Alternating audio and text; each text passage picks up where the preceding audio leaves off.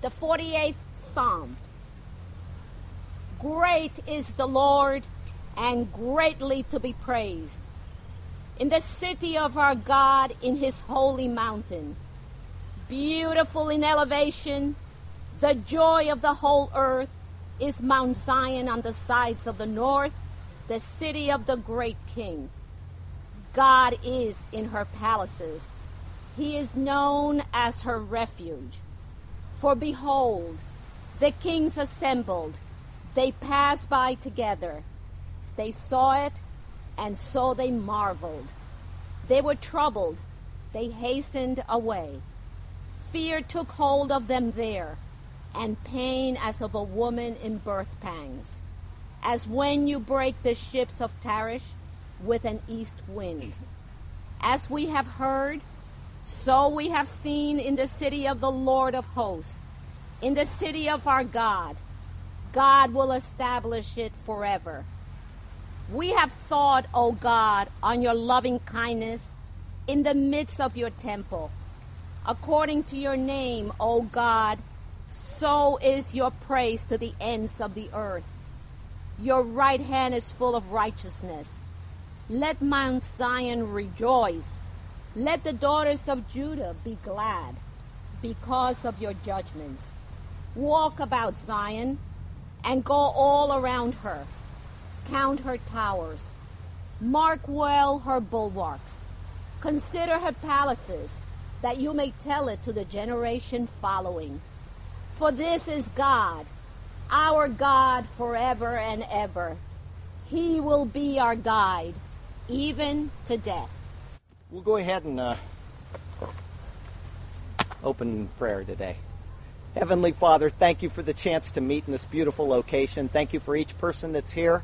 I would ask that you bless them, take good care of them, and just lead them in the paths of righteousness for your name's sake. And Lord, we do love you, we praise you, and we want this service today to bring honor and glory to you, that you will be glorified through it. And may my words today be pleasing in your sight, and don't allow me to err or stray from your holy word. Lord, you're a great king, and we dedicate this service and this sermon to you. All glory, the precious and holy name of our Lord and Savior, Jesus Christ. Amen. All right, so we got just a few announcements, and we'll get those out of the way. And then after we make the announcements, I have a couple prayer requests, and then we'll get into a New Testament reading for the day. Some of the announcements, of course, are that I am still looking for a church to actually preach at rather than out on the beach. Not that I don't want to be out here, and I can continue to do this, but obviously I'm going to need a church at some point to support my beautiful wife when she retires. So that's something that I'm looking forward to. If anybody here has never been scripturally baptized and you say, today is the day I want to follow the Lord in believer's baptism, meaning being submerged under the water as a picture of his death and raised out of the water as a picture of his resurrection, let me know before I go home, and I'll be happy to take you out there and baptize you in front of the whole world. And there's still water out there. I just checked, so don't have to worry about that. And, of course, there are some prayer requests. Oh, before I get into the prayer requests, one other thing is while we are on on YouTube with these sermons, I would ask the people that watch online if they would be willing to share this with other people. If a church never comes along, and that may be what the Lord wants for me, is to be out here only. And if that's the case, then I would hope that at some point we could expand the ministry on YouTube enough where it would eventually be able to take care of the needs of my wife and others. I've had people on YouTube offer to send me money, and I've told them, no, please don't do that. But at some point, I may say, we have this many people watching every week, and if this is your regular church, then maybe we can work it out that way. I don't know. And all I know is that I love God's word, and I want to preach it, and I know that he is leading me. There's no worry or concern here, but that's something I would ask, is that if you are on YouTube, share this with others, and if it's something they find edifying, make it your home church. I have no problem with that.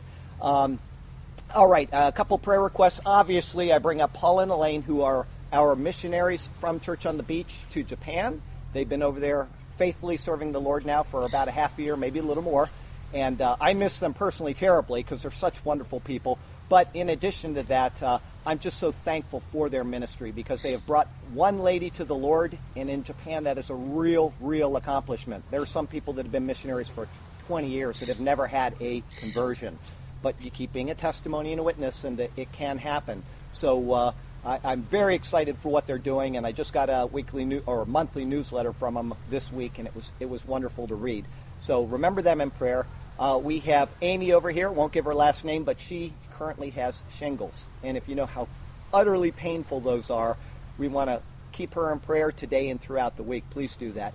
And I have a friend of mine, not a close friend, but somebody that attends here on the beach who is very close to him.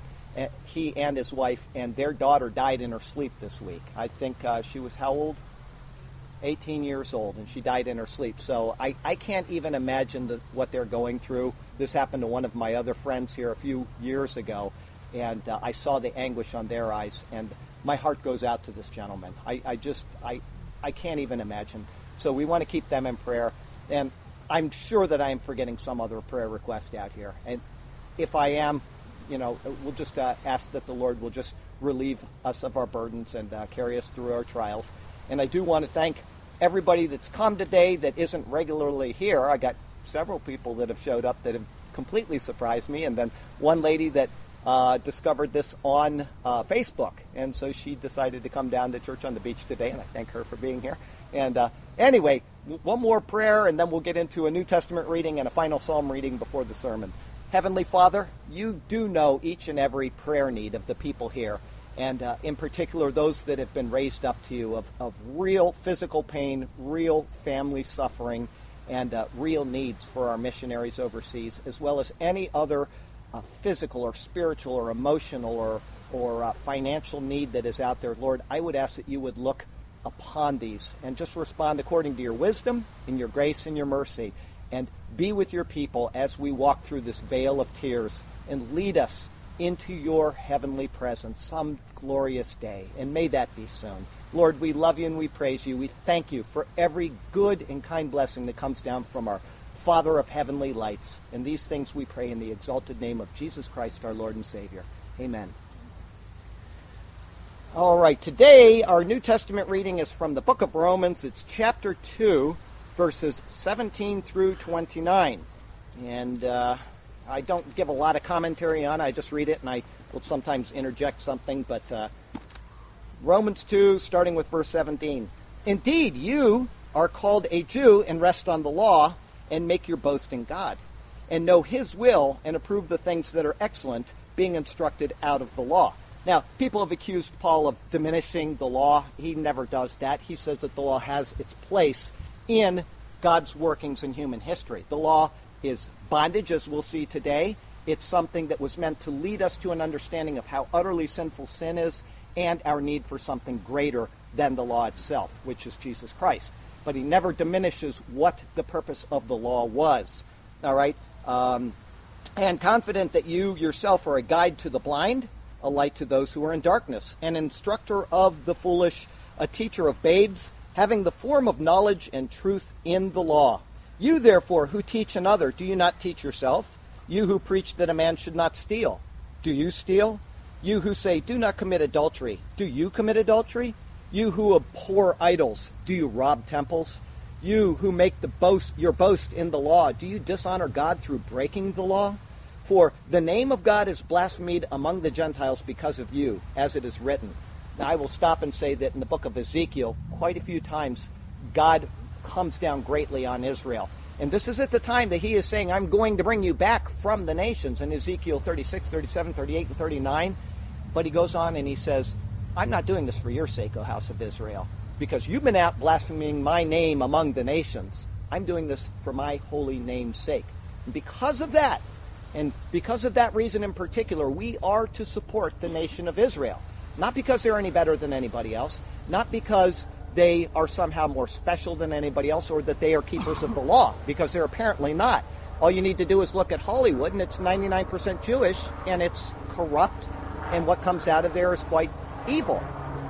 The point, though, is that God is preserving Israel for his name's sake. And therefore, because of that, we must support the nation of Israel. And any nation that fights against the nation of Israel is going to be swept away in human history. That's all there is to it. We need to make right choices in our current administration, and we need to make the right choice at the voters' booth to ensure that a president is elected this November who will fully support the nation of Israel. That is an absolute must, because if we turn our backs on them, as we have in the past 3 years, we are going to be fighting against God. So please keep that in mind. Verse 25, for circumcision is indeed profitable if you keep the law. He explains circumcision in great detail in the book of Galatians. And he goes on to say that if you, meaning the Gentile people, decide to be circumcised in order to keep the law, you're bound to keep the whole law. Circumcision is not something that we are required to do. He's making a point about it here, though. For circumcision is indeed profitable if you keep the law. Well, the law, nobody can keep the law. We've talked about that in the past, and we're going to talk about it in the future. The whole point of Christ's coming was to fulfill the law that we can't fulfill.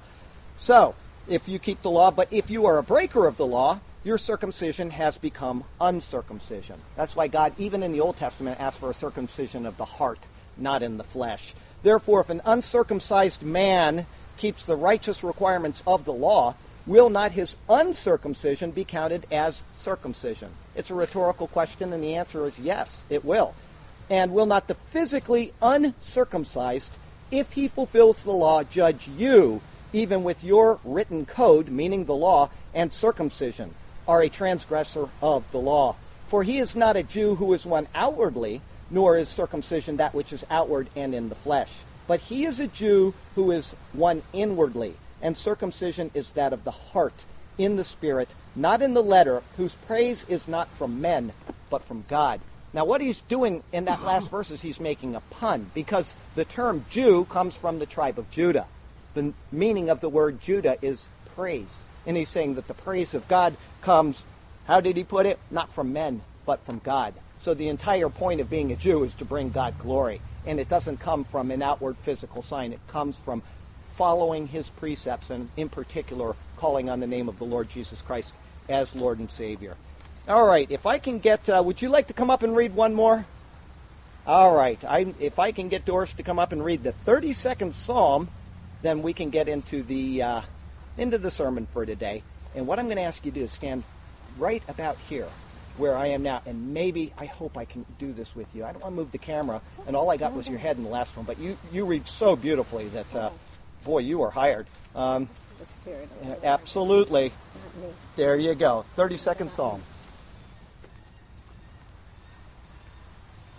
The 32nd Psalm. Blessed is he whose transgression is forgiven, whose sin is covered. Blessed is the man to whom the Lord does not impute iniquity, and in whose spirit there is no deceit. When I kept silent, my bones grew old, through my groaning all day long. For day and night your hand was heavy upon me. My vitality was turned into the drought of summer. I acknowledged my sin to you, and my iniquity I have not hidden. I said, I will confess my transgressions to the Lord, and you forgave the iniquity of my sin. For this cause everyone who is godly shall pray to you, in a time when you may be found. Surely in a flood of great waters they shall not come near him. You are my hiding place. You shall preserve me from trouble. You shall surround me with songs of deliverance. I will instruct you and teach you in the way you should go. I will guide you with my eye. Do not be like the horse or like the mule, which have no understanding, which must be harnessed with bit and bridle, else they will not come near you. Many sorrows shall be to the wicked, but he who trusts in the Lord, mercy shall surround him. Be glad in the Lord, and rejoice, you righteous, and shout for joy, all you upright in heart. This is the word of the Lord. Oh, if I could only read the Bible as beautifully as she just did. I'm almost in tears here at her presentation. Thank you, Doris. All right, today's sermon is going to be on Genesis 16, and we're going to do the entire chapter today, which is kind of unusual. Usually I do a couple verses, but this is verses 1 through 16, and it's entitled El Roi, the God Who Sees. Now, before I do the sermon, every week I like to give a couple tidbits from this day in history. So, this day, which is, I think it's the 29th of July, is that right? 29th of July, okay, just so that the people watching at home know what day I'm talking about. In 1858, and this is kind of personal to me, U.S. citizens were allowed to live anywhere in Japan, and this was based on the first commercial treaty between the U.S. and Japan. All right, my wife is from Japan, and thank goodness for that. Now, obviously, after 1858, there was a little bit of trial, and we got into a war, but we have become best friends with Japan, and I hope that does never diminish, because what a beautiful country full of really wonderful people. In 1899, and you know how much I don't like sports, and so I don't consider this sports at all, and so I'm bringing it up as a personal issue rather than something for the sports fans. The first motorcycle race was held in Manhattan Beach, New York. So I don't think that's really a sport so much as just some great thing. So there you go, 1899. In 1914, we had the first transcontinental telephone service. It was inaugurated when two people held a conversation between New York, and San Francisco, California. And I have a telephone at my house which actually still works, which is older than that conversation. So that means that it was used for regional calls until whenever they were able to work out the transcontinental thing. But it's an old candlestick telephone. It works just fine. Unfortunately, now all I have is a magic jack, which goes through the computer, and it won't work. So it has to be a landline through the old system. But anyway, these old phones really, really hold together, because I've got a phone less than a year old, and I've got to replace it because Kelly knows very well the battery went dead while I was talking to her yesterday. It happens all the time. So anyway, in 1928, great. Walt Disney's Steamboat Willie was released. Now, this was actually not the first time that Steamboat or Mickey Mouse was introduced. A lot of people think that's true. It was the first time that a Mickey Mouse production was distributed. And so this is actually the birth of Mickey Mouse and Minnie Mouse, which was Steamboat Willie, if you remember the old, moving the thing and whistling and all that. Great stuff. 1957, the International Atomic Energy Agency was established, and even to this day, they're just completely screwing up our societies. I mean, they can't get it right, and the people that run this particular agency are ungodly, and they make ungodly decisions. They work against the countries that probably should have nuclear weapons, and they turn a blind eye to the countries that definitely should not have them. So that all started in 1957. And finally, in 1958, the National Aeronautics and Space Administration was authorized by the U.S. Congress, became a great agency in the U.S. government, and within the past couple years it's diminished to almost nothing except promoting Muslim relations. I mean, that's been their primary purpose in the past couple years, is just to promote, happiness between America and Muslims. And that has nothing to do with space, but whatever. You take your money and you spend it where you can if that's your agenda. So anyway, that's this day in history. As I said, we're in Genesis 16, 16 verses 1 through 16. And as I said a moment ago, this is called El Roi, the God Who Sees. Japan is a country of great beauty and feeling. It's very different from the U.S. in many of the things that they do. I assure you, having lived there 6 years, are very foreign to us. How they do things are things we just wouldn't think are normal. When I lived there, when I first arrived there, I met two guys named Minoru and Atsushi. And they worked at what was called Fusa Denpo, or the telecom, which is in the town of Fusa. And when I had time, I'd go over and visit them at work, or they'd come onto the base and they'd visit me at my dorm, or we'd go out and, have dinner or whatever. But one of the things that I saw these two guys doing, Minoru and Atsushi, and I thought, this is wrong, is they would take their boss out almost every single night of the week, and they would buy their boss drinks. And I thought, this just doesn't seem normal.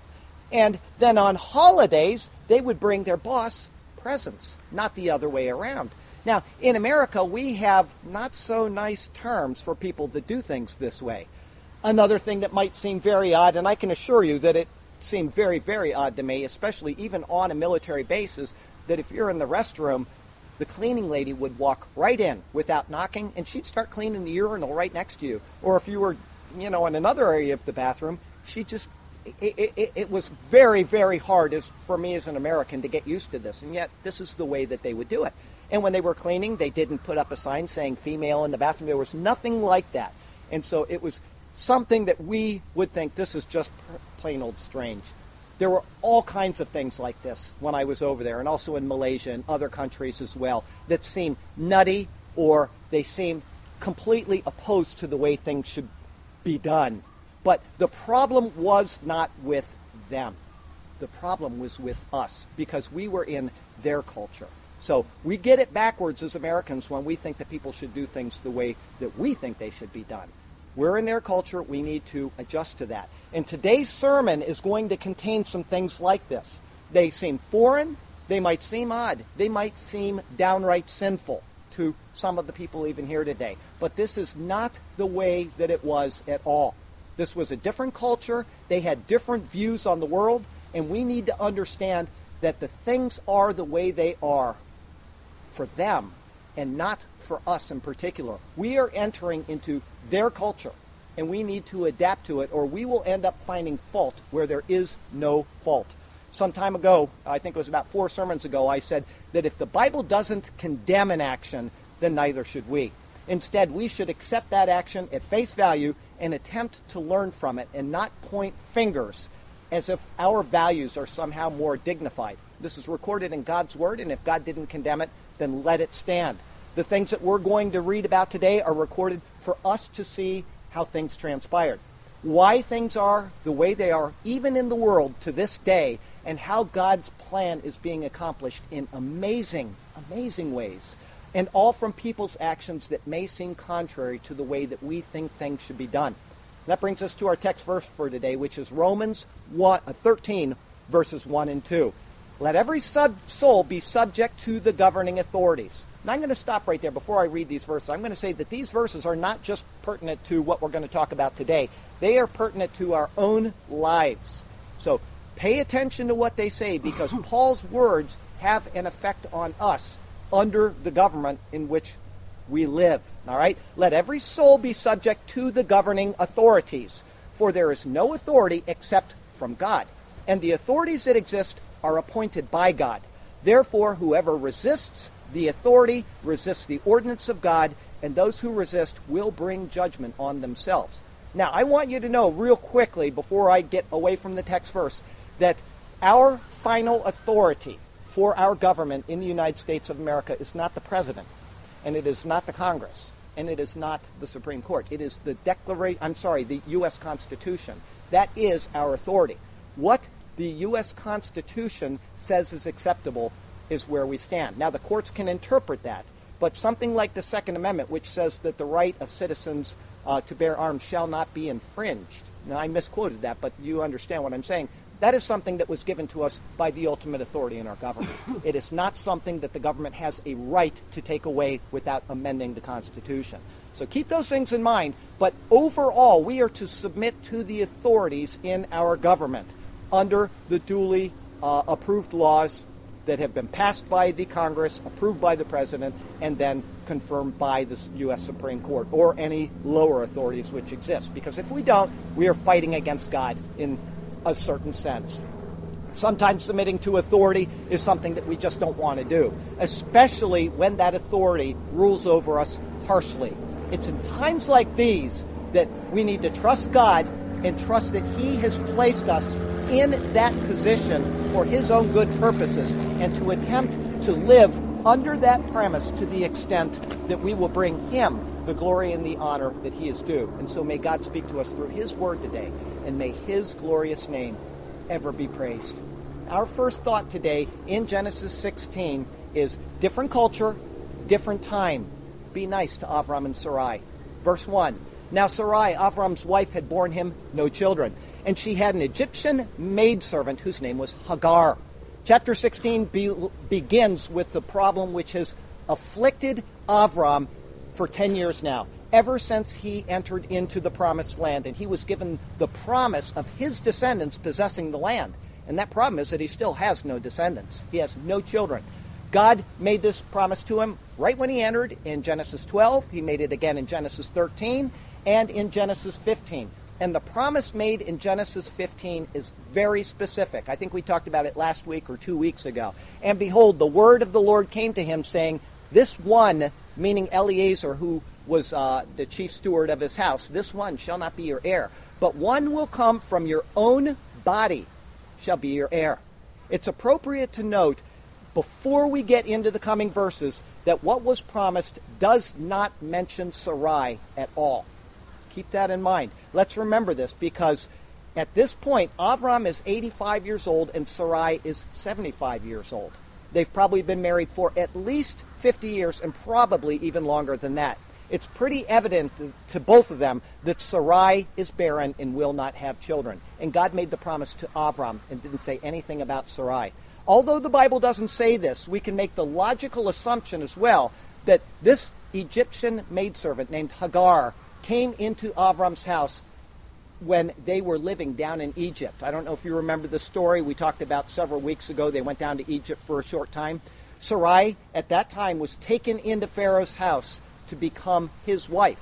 This happened because he didn't know that Sarai was Avram's wife. And when Pharaoh took her in, he gave Avram a great deal for this exchange, including human servants. Hagar is probably one of those servants. After coming into their home then, they named her Hagar, as this is a Hebrew, not an Egyptian name. Hagar's name means flight, and that actually has a bearing on something that's coming up in a couple of verses. The term flight is very closely related to the term the sojourner. Verse 2, so Sarai said to Avram, see now the Lord has restrained me from bearing children. Please go into my maid, perhaps I shall obtain children by her. And Avram heeded the voice of Sarai. At 75, Sarai decided that she probably was not going to have any children, and she certainly wanted them as much as Avram expected them. He had been given the promise, and she could not fulfill it. And so, using the custom of the day, she does the natural thing that one would expect. Hagar belonged solely to Sarai, completely and entirely. She was her possession, and anything that Hagar worked for or any children she had would become the rightful possession of Sarai. Therefore, the child that would be born to her would belong to her, meaning Sarai, as much as it would to Avram. In what might seem even more unusual is the custom, you may have heard of this, you may not have, it's very interesting, that there's the custom of the servant having the child in the lap of the surrogate. In other words, having her child in the lap of Sarai. Children were born at that time from a sitting position, not a laying position like they do it now. And she, Hagar, would have sat in Sarai's lap, and that would have symbolically shown the child actually coming from Sarai. It's a very interesting custom that you can read about. It's not in the Bible, but it's something we do know they did in those times. The term Sarai uses here confirms all of this. She said, perhaps I shall obtain children by her. This is a word that indicates that she is building or laying a foundation. In other words, what she's looking to do is to establish the house of Avram and her through this union between Avram and Hagar. So we can see that this is something that was appropriate to the situation and the customs of the day. After making the proposition to him, the Bible records, and Avram heeded the voice of Sarai. Okay, baby, I'll do this difficult task for you. Verse 3. Then Sarai, Avram's wife, took Hagar, her maid, the Egyptian, and gave her to her husband Avram to be his wife. And after Avram had dwelt 10 years in the land of Canaan. We can stand back, and in our minds, we can picture exactly what's happened here. Sarai, the mother, or the Avram's wife, certainly took Hagar by the hand, and she led her into Avram's tent and grabbed his hand and placed it on Hagar's. Thus the verse says, she gave her to her husband to be his wife. The two were joined in a rite that had probably been conducted many, many times in the land, and it would have been perfectly acceptable to everyone around them. This was a union without scandal. The same thing happens even to this day in various cultures around the world, and we cannot look down on the two of them for doing this. We need to remember, as I said earlier, this is their culture, this is their tradition. What we might see as abnormal is to them a regular part of the society in which they lived. And we do this today, believe it or not, right here in America. We just have, syringes and stuff to do it. I think it's called in vitro fertilization. This is what people do. And other cultures may say, well, look at how bad that is, when in fact the only difference is that there's not a physical union between the two, but you're getting exactly the same results and doing exactly the same thing. So we need to be careful to analyze this from God's perspective. Verse 4, so he went into Hagar and she conceived. And when she saw that she had conceived, her mistress became despised in her eyes. No sooner had Hagar conceived than she began to act harshly toward her mistress Sarai. She was probably much younger than her and thought that she would now move into the presidential palace and move the first lady out because she bore the child and would also find favor in Avram's eyes. At this point in the narrative, most Bible scholars, and I mean most that I read, say that what is happening is a direct result of the mischief that had been conducted in the whole affair between Sarai and Hagar and Avram, as if there is some type of blame on Avram and Sarai for what they've been doing. But this is a really poor analysis of the situation, particularly considering the culture and the circumstances. The fault rests not on either Avram or Sarai, but it rests in Hagar's attempting to usurp Sarai. And later in the Bible, we will see Solomon's words about this exact situation from Proverbs chapter 30. For 3 things the earth is perturbed. Yes, for 4 it cannot bear up. For a servant when he reigns, a fool when he is filled with food, a hateful woman when she is married, and a maidservant who succeeds her mistress. The earth simply cannot bear up under the injustice which has occurred because of Hagar's actions. Avram, as the head of the household, will have to act very judiciously in order to keep things from spiraling out of control. And that brings us to our second thought today, which is now Sarai. That's just not nice. Verse 5, then Sarai said to Avram, my wrong be upon you. I gave my maid into your embrace, and when she saw that she had conceived, I became despised in her eyes. The Lord judge between you and me. At this point, Sarai is letting her emotions rule the day. She blames Avram for what's happening, when in fact, according to the account and according to her own words in this very verse, she's the one who initiated the action, and she has set the entire thing up. Hagar is her property and at her disposal. But as soon as things go wrong, she turns around and blames Avram. Truth be known, he probably did not even know what was going on. Because Hagar is her maid, he would be completely uninterested in whatever they were doing. But in an almost hysterical note, Sarai exclaims, the Lord judge between you and me. Unfortunately, this is the exact type of situation that causes grief in families, in friendships, and even between societies and nations. Instead of coming and resolving a matter quietly, we storm into situations with almost reckless abandon and end up paying for it in the end. So we need to be very careful how we approach these type of things. And I will give as an example, a living example of this today. Between nations, we have had certain actions over the past 3 years which have actually got us into more trouble than we would have been if we had just simply coolly and calmly consulted counselors and got into those particular international affairs. But that is not the way things have been going, and we have really been suffering because of it. And how Avram response here is going to be particularly important, because as the proverb says, a soft answer turns away wrath, but a harsh word stirs up anger. Verse 6, so Avram said to Sarai, indeed, your maid is in your hand. Do to her as you please. And when Sarai dealt harshly with her, she fled from her presence. Avram took the calm route, and he passed it right back to where it belonged. And when he did, Sarai took it to an unnecessary extreme and caused even more trouble. Hagar fled. Now I want to see if any of you have noticed the irony here. Avram allowed Sarai to go into the Egyptian Pharaoh's house in order to preserve his own life, and when the ordeal was over, Pharaoh rebuked him, kicked him out of Egypt, and so he headed back to Canaan. Now Sarai asked Avram to go into the Egyptian servant who came from Pharaoh's house to continue on Avram's name, and she ended up rebuking him, and finally the maid runs away, heading back for home, which is Egypt. In both instances, Avram is caught in the middle of a situation that was intended for good, but which turned out to be a headache. Anyway, Avram did exactly the right thing. He handed this matter right back to where it belonged, in Sarai's lap. Hagar is her maid and not his, and she needed to handle it. And I can assure you that there is a very good life lesson here, and something that I personally need to handle a little better myself, and my wife can testify to this. This is the proper delegation of authority. When something should be handled at a lower level, it needs to be sent back to that level.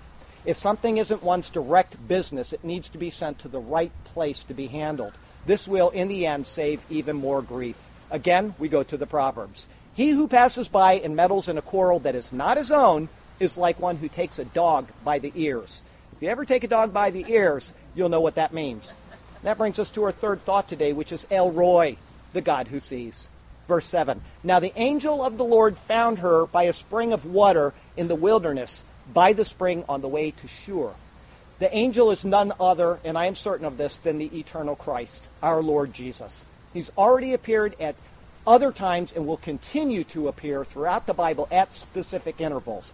This is our Lord who is directing human history, which leads directly to himself, and all of which is intended to teach us spiritual lessons about his wonderful workings in human history and in our lives. As will happen time and time and time again in the Bible, it is by a spring or a well of water that many of these pivotal moments occur. This land is a dry and it's a barren waste, and water is very precious. Finding it in the open like this must have seemed miraculous to Hagar, but it points to the spiritual side of the account, which is Jesus being our water of life and the director of our steps. And there are other times that we're going to see wells or springs of water come into focus during the Bible. One of them is coming up in a couple chapters when Abraham makes a covenant or a treaty between him and the king of the land at the time. And they establish a well and they name it Beersheba, which is there to this day. As a matter of fact, I've been there. It's out in the middle of Nowheresville, but it's an entire city that's built around this well that goes back thousands and thousands of years. Later, Isaac is going to do the same thing at the same place, this well called Beersheba, which is the well of the seven, or the well of the oath. Another one would be Jacob. If you remember, Jacob went up to Paddan Aram to find a wife, and when he did, he went to a well, and there he met his beloved Rachel, or Rachel as we call her. And likewise, when Avram sent up the servant Eliezer of Damascus, we're going to get to that in another chapter or two, to get a wife for his son Isaac, the same thing happened. Rebekah was, Isaac came to the well, and there's Rebekah. They met there. So you have these parallels going on in the Bible, the importance of wells in the Bible. So Rebekah, Rachel, both of them met their husbands at those places. We also have Moses, who met his wife, Zipporah, at a well. That was when he fled from Egypt and he went to Midian. There were the 7 daughters of Jethro, the Midianite, and he went and fought against some people that were, giving them grief, and he secured them, and they went back to their home, and Jethro was like, well, bring the guy here, and he ended up giving Moses his daughter Zipporah, all based on something that happened in a well. And then, of course, we come to Jesus in John chapter 4, the woman at the well, and he said, if you had asked, you could have gotten living waters, and she says, give me this living water so I don't have to come back day after day. And he says, go tell your husband. You all know the story of what happened there. It's pointing to Jesus Christ being the water of life. In every situation that's given in the Bible, it's to teach us something about the nature of God, and particularly our spiritual need for this spiritual water of life, which is pictured by these wells. There's another one just came into mind, is Samson. Samson, after killing 1,000 Philistines with the jawbone of a donkey, he was thirsty. He cried out to God, I've had this great deliverance, and now I'm going to die because I don't have water. And God splits a rock, and Samson drinks from the rock, and he calls it En Hakori, which is the spring of the collar, is what that means in English. So these things are happening, and they're showing God's providence and his direct hand in natural circumstances, which lead us to an understanding about him. And having brought Hagar into Avram's camp at the time she was in Egypt, she would have been familiar with his worship of God. And this visitation at this spring would have been a comfort to her that the true life which comes only from God and the spring of water that comes up from his open hand of grace was coming to her as well. We come to verse 8. And he said, Hagar, Sarai's maid, where have you come from and where are you going? She said, I'm fleeing from the presence of my mistress Sarai. And the angel of the Lord said to her, return to your mistress and submit yourself under her hand. In this address, the Lord calls her Hagar, Sarai's maid. Before he allows her to speak, say anything at all, he preempts her by stating that she is the property of Sarai. Right back to Romans 13 that I read as our text verse. Submit yourself to the governing authorities. I'm guessing he did this, and then he asked the questions of her in order to keep her from saying something untrue. By telling her who she is and who she belongs to, he's hinting that he already knows the entire situation. As parents, we often do this in order to get our children to fess up to a situation. It's a way of building character while preempting somebody from getting caught in a lie. We may do this at work with our own employees, or we may take the opposite and try to trap them in a lie. And, I personally am guilty of that with my children, but the wiser way is to get them to fess up to the situation rather than trying to trap them and then punish them. Human nature does step in, though. In turn, because of the way that the Lord has spoken to Hagar, he tells her who she is in advance, and he lets her know that he knows the situation. She speaks honestly back to him without hiding anything. And she says, I am fleeing from the presence of my mistress Sarai. Because she acknowledged this openly and truthfully, he gives her his response. He says, return to your mistress and submit yourself under her hand. Had he not appeared to Hagar like this, and I want to tell you, there are these stories in the Old Testament, and if you've read the Bible enough, there's a point where you're going to say, why is this even in here? I'm not seeing, it's a great story, but I don't understand why it's in here. And when you come to things like this, I can assure you that there's always a purpose for that story, even if you may not see it. In the case of this story here, which seems like this interesting story, there is a real purpose, and Paul explains it in the New Testament. We would have a much less complete understanding of the doctrine of divine election, and there would be a lack of our understanding of the law versus grace, which Paul lays out very clearly in Galatians chapters 3 and 4, and which Paul uses Hagar and her son as object lessons in the superiority of the ministry of Jesus over the law of Moses. And we wouldn't know this unless this story was in here. After you've gone through the entire Bible, and I can tell you, I've read it, 25 or 30 times? I don't know. I read it every day of my life, and I read it probably 20 times the first year I met the Lord. It takes time, but after you've read it, these stories start to come into clarity of focus when before they seem to have no significance at all. God is working out this great plan in human history, and he's using real people, their lives, and their circumstances in the execution of that plan. It's glorious to see what God has done. Verse 10, then the angel of the Lord said to her, I will multiply your descendants exceedingly, so that they shall not be counted for multitude. I am absolutely certain that this verse is placed here specifically to show us the superiority of the grace of Jesus Christ over the law of Moses. I said a minute ago that Hagar and Ishmael, her son who is yet to be born, will be used as examples in the book of Galatians. They will be compared to the barren Sarai, who will eventually have her own child named Yitzhak, or Isaac. Paul will compare Hagar to the giving of the law at Mount Sinai, and then the execution of that law in Jerusalem by the people of Israel.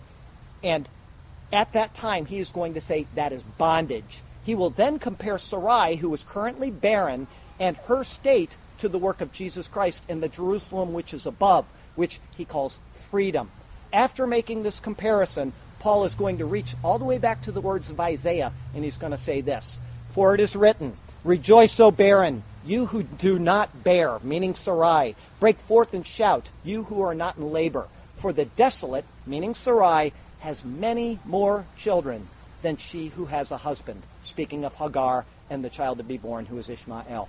The Lord promised Hagar in this verse that he would multiply her descendants exceedingly, so that they shall not be counted for multitude. And yet, despite this vast number, it will be inconsequential to the multitude who will be received into God's kingdom through the spiritual rebirth, which comes by simple faith and faith alone in the work of Jesus Christ, our Lord. Verse 11. And the angel of the Lord said to her, Behold, you are with child, and you shall bear a son. You shall call his name Ishmael, because the Lord has heard your affliction.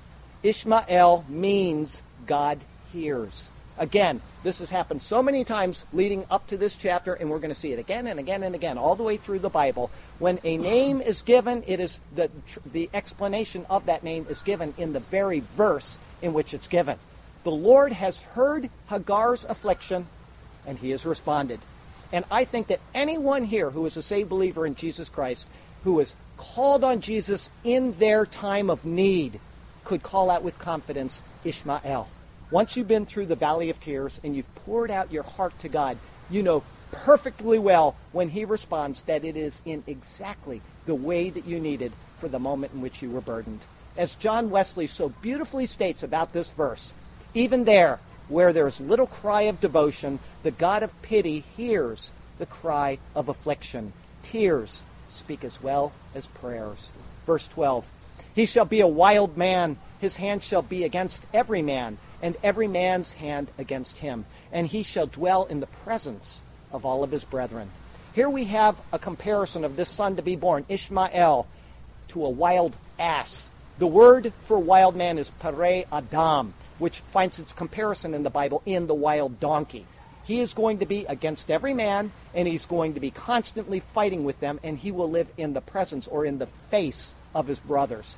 And 4,000 years later, the sons of Ishmael, who inhabit the world and trace their lineage from Abraham down to our present day, still fit this description, and it is the Arab people.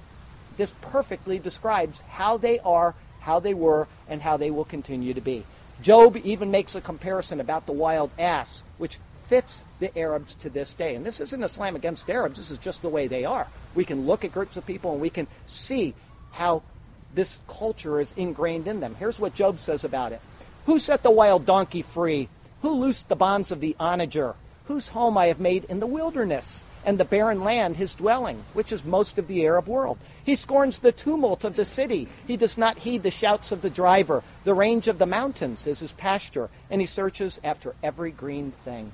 Fulfilled even to this day. Verse 13. Then she called the name of the Lord who spoke to her, You are the God who sees. For she said, Have I also here seen him who sees me? One thing that we cannot do, and this is important for all of us when we're typing on Facebook, if we want to heap trouble into our own lap, we will do this thing. But we should never assign a name to God. To assign a name to someone is to claim a type of authority over that person.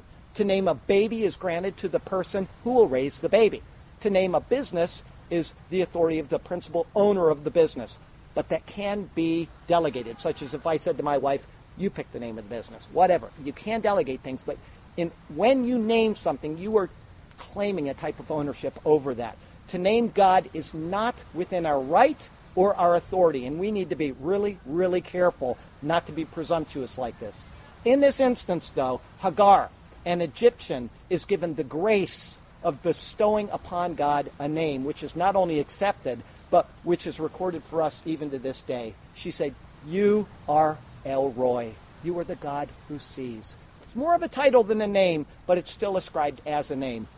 After saying this, she says something that is very difficult to understand in the Hebrew, and therefore it is translated many ways. If we were to go through all the translations of the Bibles just here, you would see how many different ways this next verse is, or statement that she says is translated.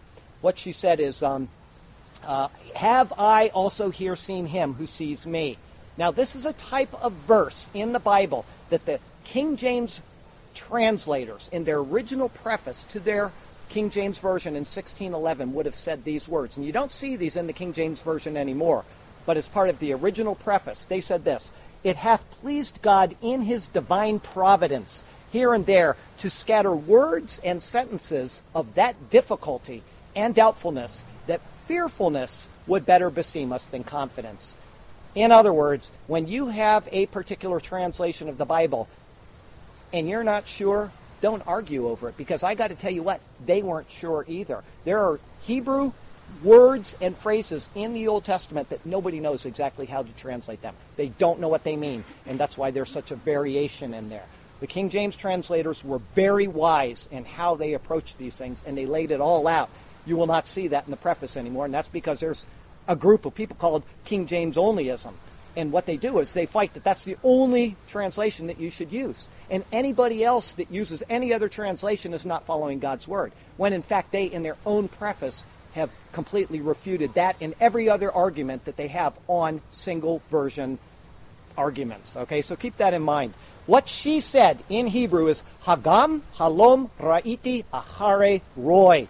Have I also seen him who sees me? Or have I now seen the one who sees me? Or something very similar to this.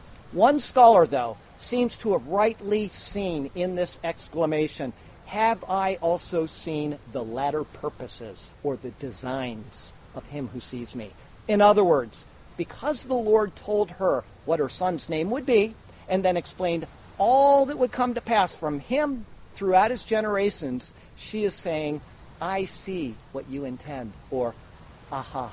It's one of those things that's saying, you, God, are transcendent over time, and I know that what you see will come to pass. He sees not just what's happening now, but all things all the way into the future, throughout all of history. Before we move on, I want to take and give you 5 particular reasons why we can discern that this is, in fact, the Lord Jesus, who is fully God and who was manifest in the flesh. It was he who spoke to Hagar and not just a messenger. The first is that he promised to accomplish something that only God could accomplish. And he foretold the future in a way that only God can. He did this at the time of Adam. He did it at the time of Noah. He's done it already with Avram, and he is going to do it elsewhere throughout the Bible. He told her that she would bear a son. She described what he would be like, even throughout all of his generations. Secondly, when she spoke to him, she clearly identified him as God. El is the word for God. El Roi, the God who sees. Were this not true, then it would be one of two things. It would be either Satan trying to usurp God out in the wilderness and, work against his plans, or if he was a good angel, then he would have refused the title El Roi. Just as the angel in Revelation refused worship when John fell at his knees. He said, don't do that, worship God. Okay, so that's a second logical argument why this must be Jesus. Third, when this was recorded by Moses, the writings designated him as Jehovah or Yahweh. The record states, then she called on the name of the Lord who spoke to her. And I brought this up in many sermons. Lord is all caps there. That is the divine name of God, Jehovah or Yahweh. This name is not ever, ever, ever given to a created being. It is the divine name of the God of power and perfection.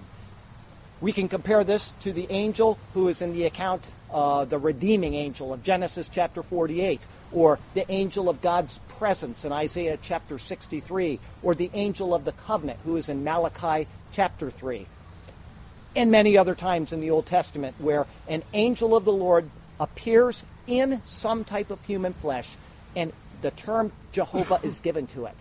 It can only apply to God, and yet he's being physically manifest there. Fifth, what we've seen cannot in any way be related to a created being.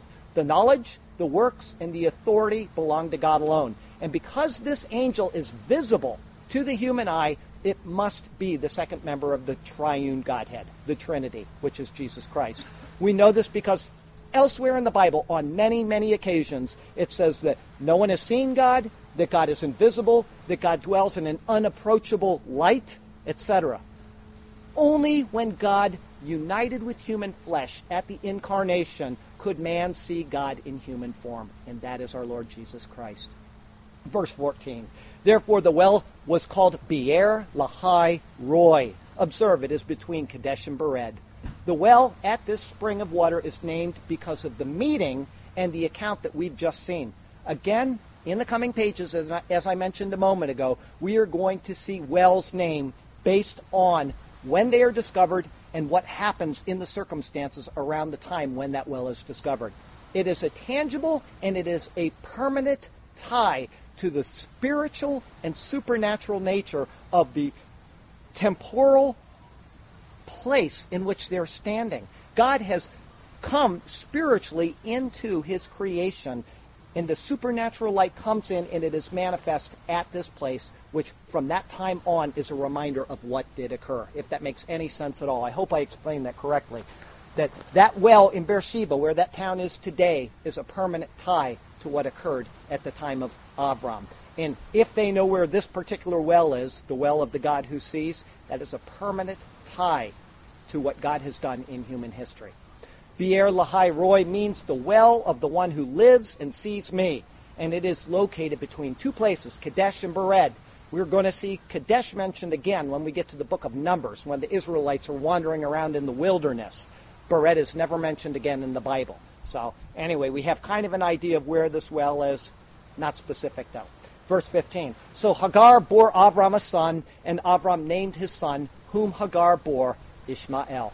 In fulfillment of the promise to Hagar, and in obedience to the name given by the Lord, the son born to Avram by Hagar is named Ishmael. God heard, God saw, God promised, and God delivered.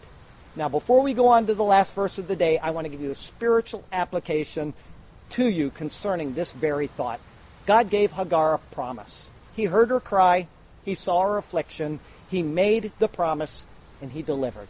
God has done the same thing for each and every person who is alive today. It's recorded right here in the book of Proverbs. I love those who love me, and those who seek me diligently will find me.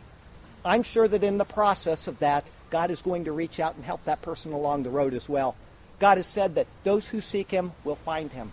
And he doesn't make it difficult, because in Acts chapter 17, verse 28, it says, in him we live and move and have our being.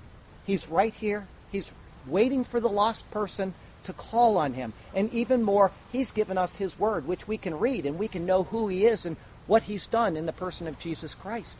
Jesus reveals the unseen God to us. When we seek God with tears, when we seek him with afflictions, he responds and he does deliver.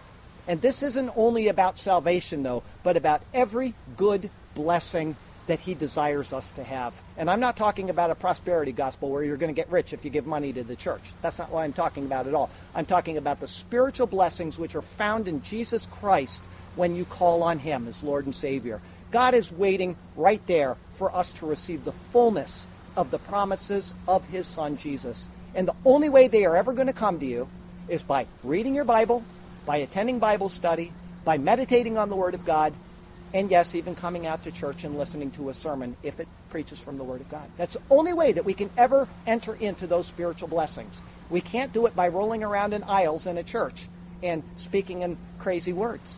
That's not what's going to bring us close to an understanding of who God is. It's by understanding his Word and reveling in what he has done in human history through these people which point to his Son, and all of these spiritual applications that are being made that tell us about Jesus and his great love for us. Verse 16, Avram was 86 years old when he bore Ishmael to Avram.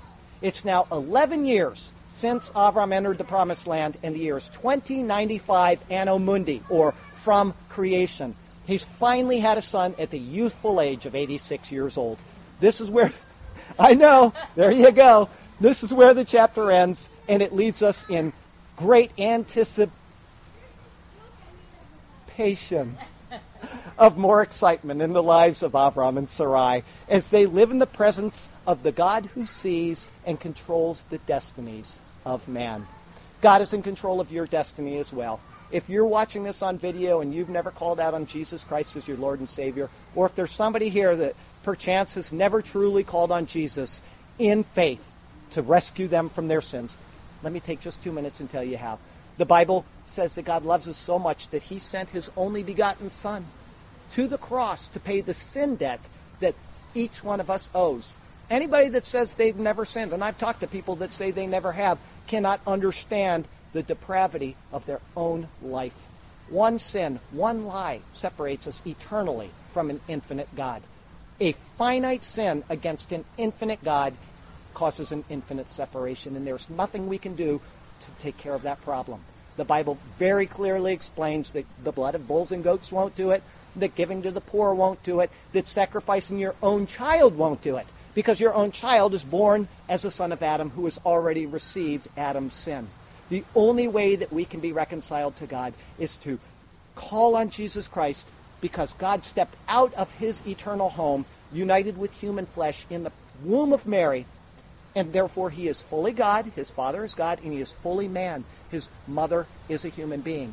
He is the God-man. And so when he gave his life up on the cross of Calvary, he was able to bridge that gap between the finite and the infinite.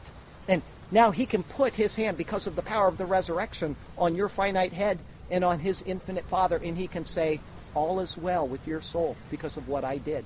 Call on the name of Jesus Christ as Lord and Savior. God will forgive every sin that you've ever committed, and you can never, never, never lose that salvation. It is a gift of God. God is not one to take back a gift. You can lose your rewards and you can lose your joy, but you will never lose the gift which God has bestowed upon you, which is eternal life through the Lord Jesus Christ. All right, I got a poem on these 16 verses, which I do every week, and then after that we'll take communion and we'll be done. This poem is called El Roi, the God who sees. Now Sarai, Avram's wife, had borne him no son. Getting old, she figured her baby-bearing chances were done. But she had a maidservant, an Egyptian named Hagar. So she spoke to Avram words difficult to say. Our chances of having a baby are surely gone by far. So please go into Hagar to have a child. Yes, go this very day. Maybe I can bear children by her instead. So Avram heeded Sarai, and Sarai brought her to his bed. And when this came about, yes, Hagar, a child she conceived. But because of this, she despised her mistress in her eyes. Sarai felt now like the one who had been deceived, and she went to Avram so that Hagar he would chastise. My wrong be upon you. I gave her into your embrace, and now she mocks me. Yes, mocks me to my face. The Lord judge between me and you. But Avram said, this isn't for me to do. So Sarai dealt harshly with her Egyptian maid, and Hagar fled her presence and took off for home. But in the wilderness she stopped for water and some shade, and it was here she met the Lord, who spoke words of shalom. Hagar, Sarai's maid, whence come you? Where are you going to? I'm fleeing from the presence of my mistress. This is the thing I do. Return to your mistress and submit yourself under her hand. I will multiply your descendants exceedingly, you see. They shall not be counted, for their multitude will be grand. In my hand is the future, and I've showed it to you plainly. Behold, you are with child, and you shall bear a son. You shall call him Ishmael, because the Lord has heard your woes. He shall be a wild man, his hand against everyone, and everyone against him too, where he dwells and where he goes. Then she called the name of the Lord who spoke to her. You are the God who sees, and it is him I did see. And the well was called Beer Lahai Roi, which does refer to the well of the one who lives and sees me. So Hagar bore Avram a son, and his name was Ishmael. At 86, it is when it has happened. What a story to tell. Yes, God keeps every promise which proceeds from his word, because he is the covenant-keeping, all-knowing, all-seeing Lord. Hallelujah and amen.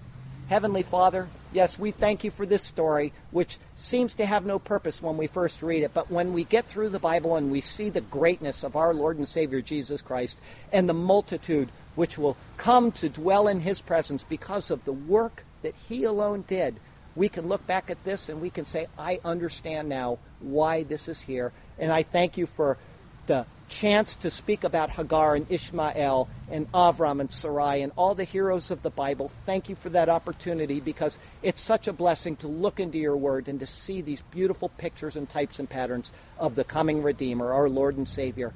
What a great God you are. Thank you for every blessing you've given us. Please take care of each person here in the week ahead. Take care of their physical afflictions and the other things which are weighing them down. Help them to rejoice in the fact that it is done, it is paid, and if they've called on Jesus, they are eternally saved. Hallelujah to you. Thank you. And these things we do say in his glorious and exalted name. Amen.